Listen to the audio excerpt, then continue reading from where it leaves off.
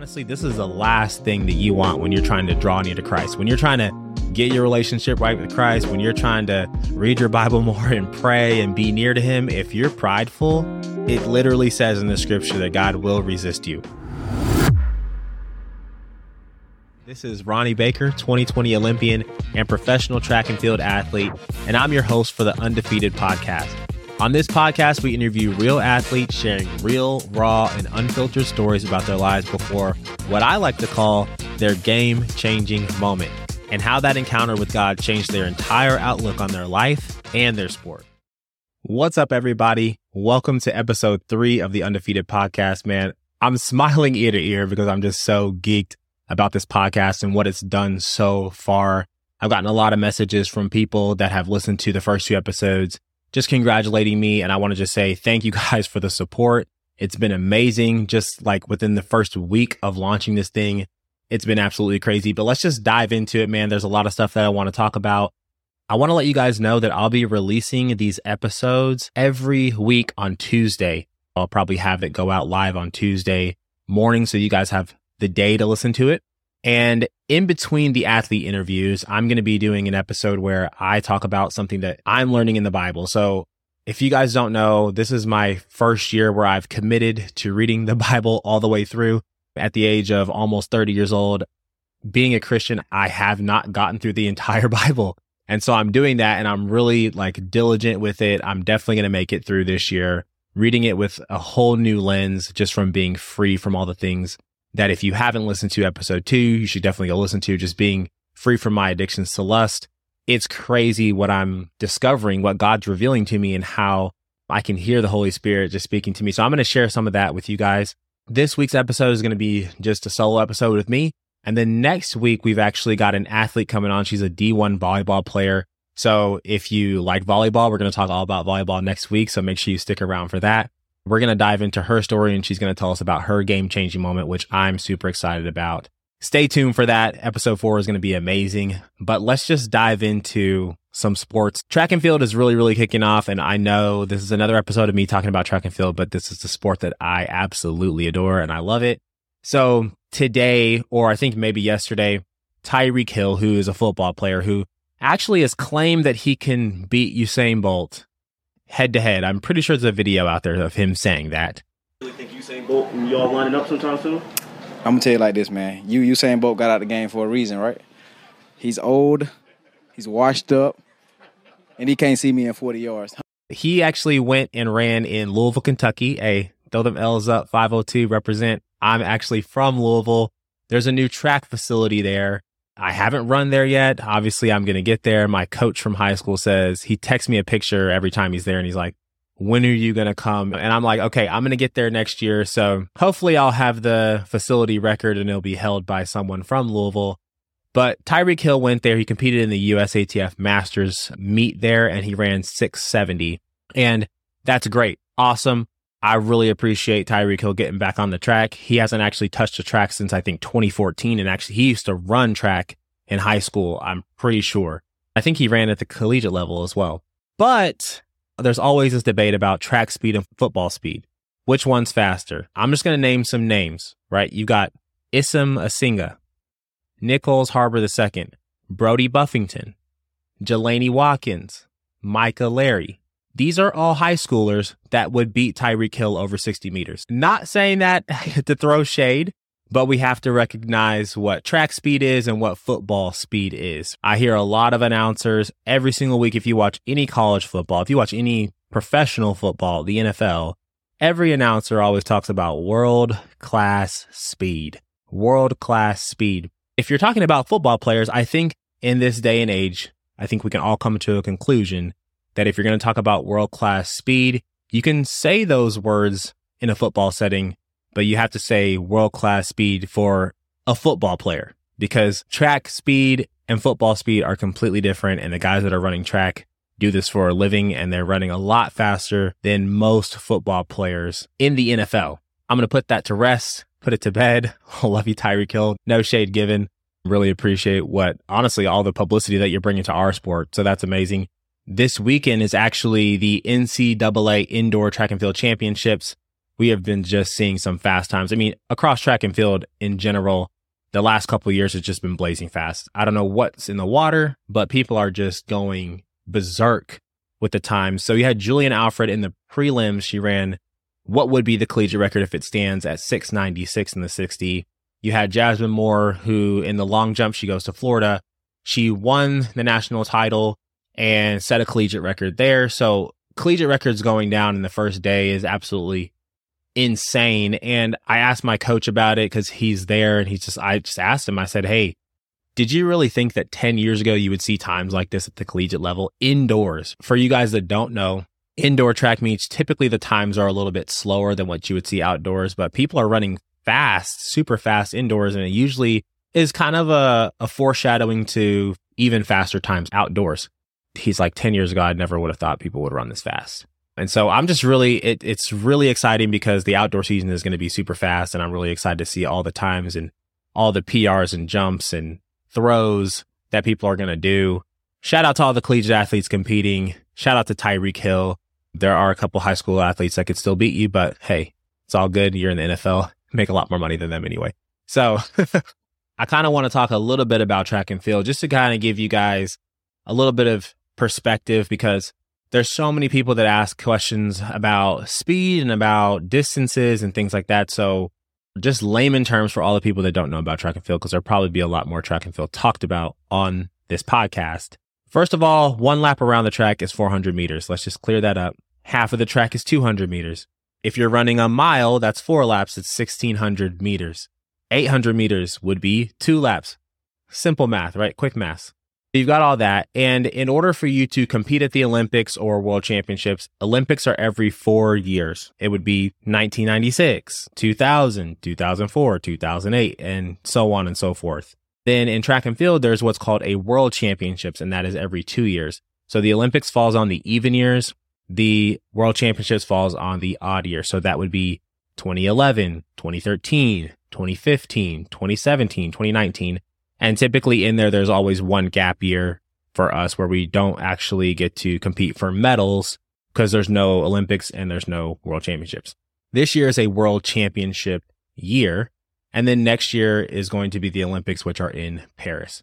So just a little clarification for you guys that don't know about track and field, but also how you make a track and field team is really cool. Every single year, there is what we call an Olympic or a World Championship trials. And it doesn't matter how fast you've run up until then. If you break the world record in the 100-meter dash 2 weeks before the trials, that doesn't mean that you're on the Olympic team. You actually have to go to those trials and you have to basically do a runoff and race everyone in the country that has a fast enough time to be there and come top 3 in order to represent your country at the Olympic Games.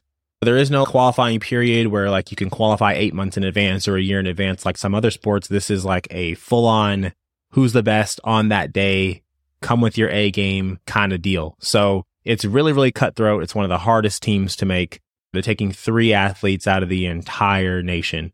So round of applause to everyone that's made an Olympic or World Championship team. But now if you didn't know about track and field, you know a little bit more, which is amazing. And you'll continue to learn more and get educated. You're going to get your podcast or what we would call like a YouTube degree in track and field with me, your host, who runs track and field at the professional level. Thank you guys for bearing with me with that. With that being said, guys, that's the sports talk for today. But let's get into what I'm learning in the Bible. Like I said, this is my first year where I've tried to read the Bible all the way through multiple times, and I've become a Genesis scholar, basically. I think I've read Genesis probably 15 times because I said, hey, this year in the new year, I'm going to read the whole Bible all the way through. And then I get to about Deuteronomy, somewhere in there, Numbers. And it's like, oh, I just quit. And I just go straight back to reading the Psalms or the Proverbs.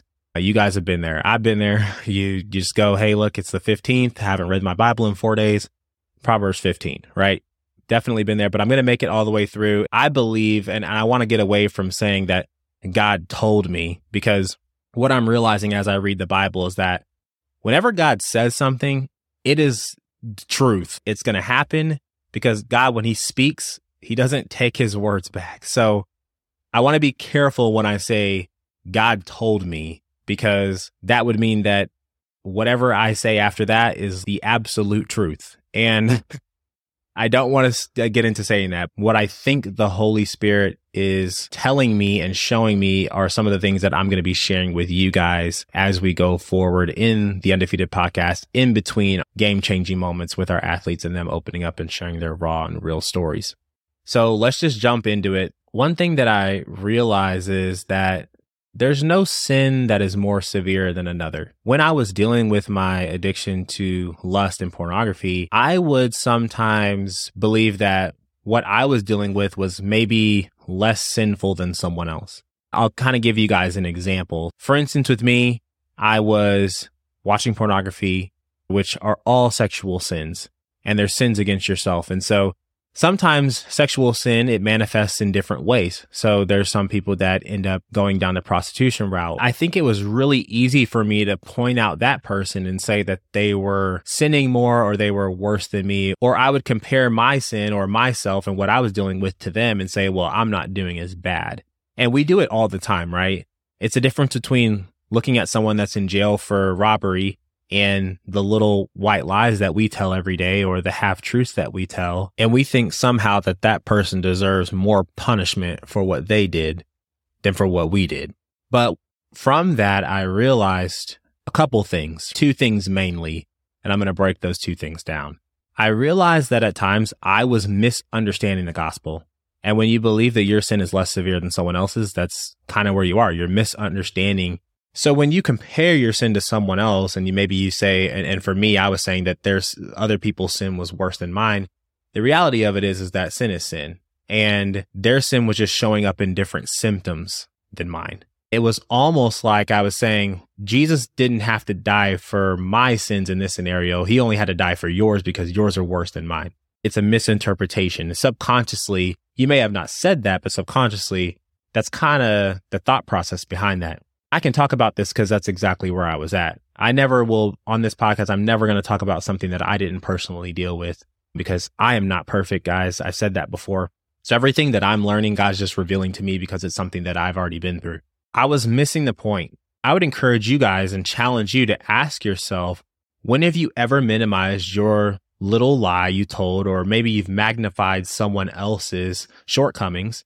Or you're in an argument with someone and you know you're in the wrong too, but you try to make the other person feel more guilty because what they did was somehow worse than the sin that you committed. I'm sure that we've all been there. Maybe you can think of a few times, and I challenge you to think of a time where you were in that scenario that they needed the saving, that I didn't. The Holy Spirit directed me to this scripture. Romans 6:23 says, "For the wages of sin is death, but the gift of God is eternal life in Christ Jesus our Lord." So let's break that scripture down into smaller parts so you guys can really understand where I'm coming from. Let's define wages first. Wages are a fixed, regular payment usually paid on a daily basis. So in this scripture, it is saying that the daily payment for our sin would be death. Meaning, yes, even when you don't blatantly sin, you're sinning on a daily basis. And you might ask, why? How? If I'm not actually doing this sin consciously, how could I possibly be sinning, right? So let me direct you to 1 John 1:8. It says, "If we say we have no sin, we deceive ourselves and the truth is not in us." And if you skip down to 1 John 1:10, it says, "If we say we have not sinned, we make him a liar and his word is not in us." So that means that if we say that we're not sinful, we are liars. And that would even make us sinful because we're lying. So we sin every day by thinking thoughts we aren't supposed to think, and also by not thinking thoughts that we are supposed to think, by saying things we aren't supposed to say and not saying the things that we are. The reality is we should strive to be more like Christ, but the standard is so high that we can't achieve it. So our daily wage would be our own death for our sin. Okay, so let's break the other half of that scripture down. Let's define the word gift. A gift is a thing given willingly to someone without payment. This would mean something you aren't entitled to. In the scripture, it says, "But the gift of God is eternal life."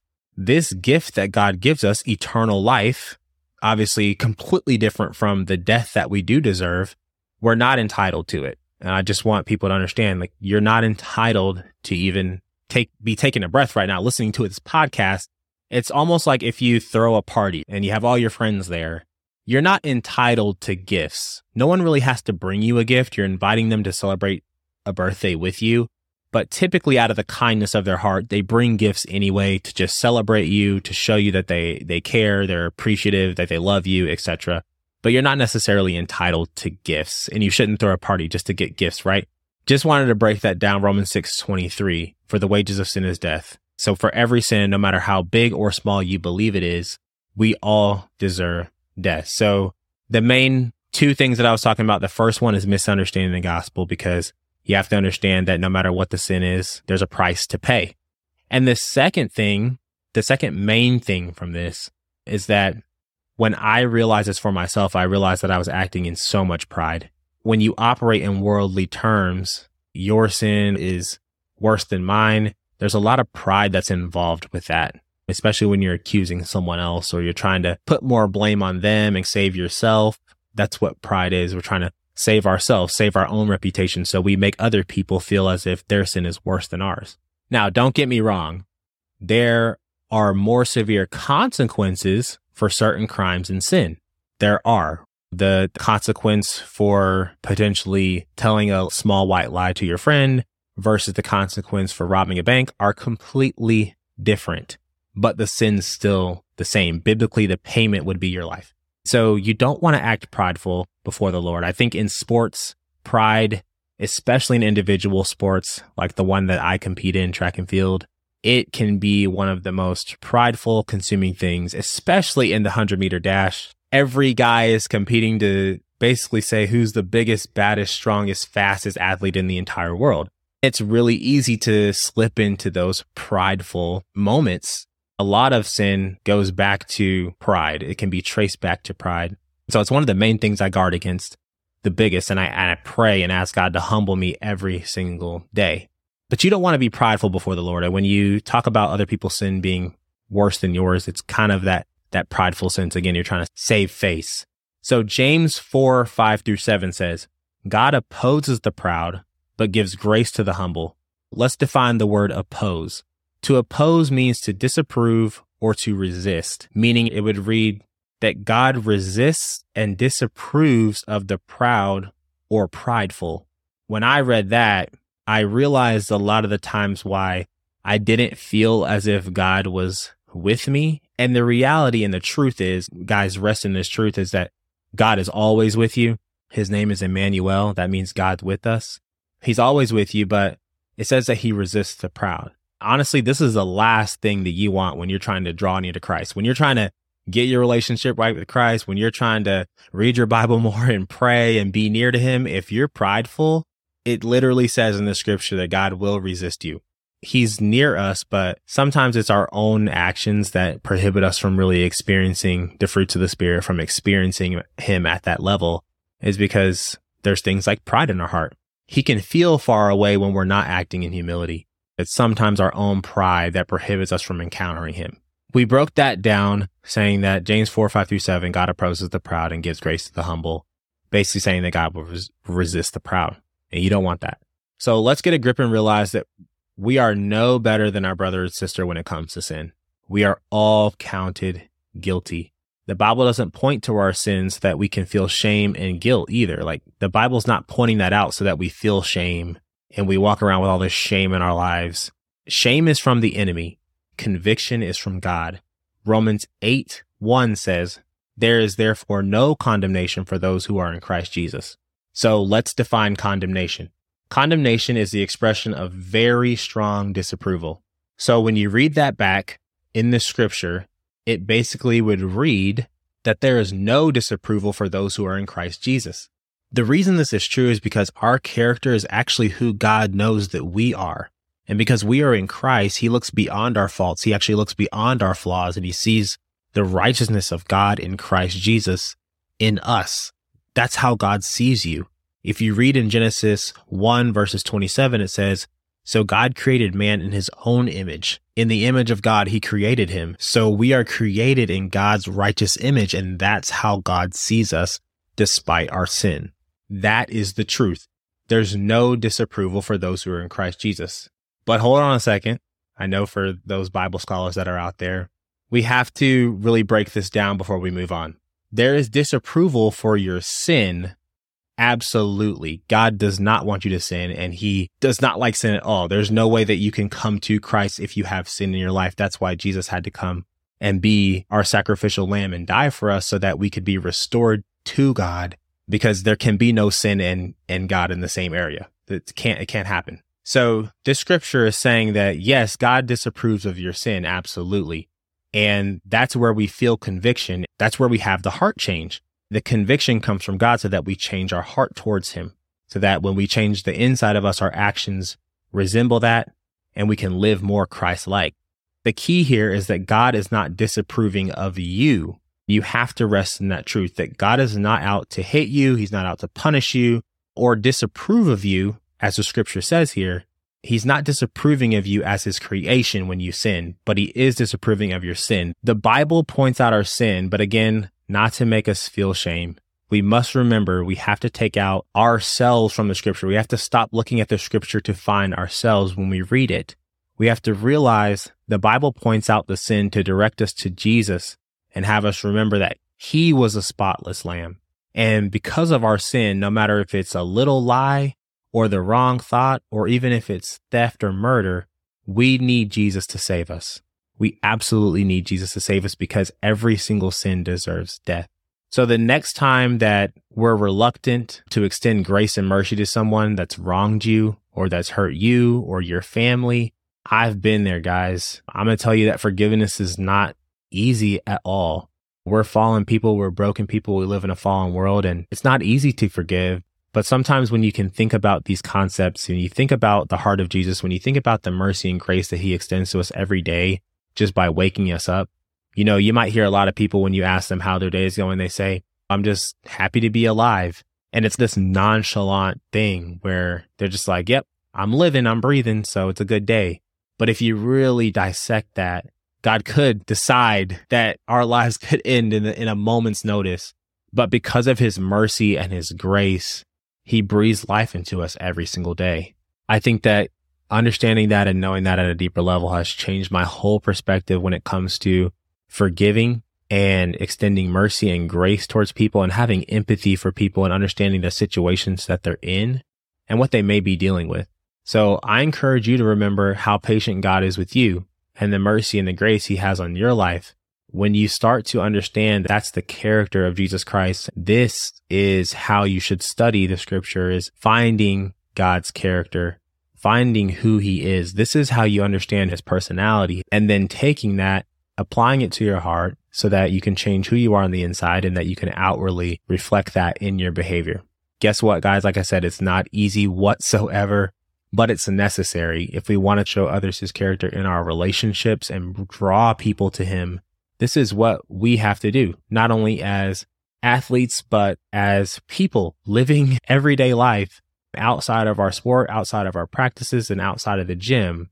I really hope this encourages you guys to think of times, or even in moments where you may feel angry at someone because of something they've done that's wronged you. But just remember that that same wrong that they've done to you, you've done to Jesus probably 100 times over. I pray that this helps, and I pray that you guys can continue to extend grace to others because you know your sin and the punishment for it and how God is so patient with you. I also pray in those times that you'll recognize your pride and you'll humble yourself so that God doesn't resist you. He doesn't oppose you, and that you can continue to live in humility with Christ and be in his will for your life, because living in God's will is the ultimate success. So let's not shame others for their sin. Let's understand Jesus had to die for their sin and yours, no matter how small or big it seems. Let's let go of that pride and forgive in humility. So guys, be blessed. Until next week, make sure you tune in to episode 4 next week, where we interview our first athlete. Also, make sure you like and rate the podcast. 5 stars is always better than 4. Go give us a 5-star rating. We need more of those so that more people can hear these raw, authentic stories that are going to connect with them. And ultimately, our goal is to bring more people to experience Christ, for them to have their game-changing moments. So The more that you guys say this podcast is good and you leave good reviews and you leave 5 stars, the more people that are going to hear about the word of Jesus Christ and be able to relate to other people's struggles and also get the help they need to overcome those and encounter God in a brand new way. So make sure you give us 5 stars, guys. Rate us on all the places that you receive your podcasts, including Spotify, Apple Podcasts, and Google Podcasts. And until next time, guys, you already know that God's already won, and because of that, you remain undefeated. Guys, one of the hardest things as a Christian athlete is to find good Christian hype music.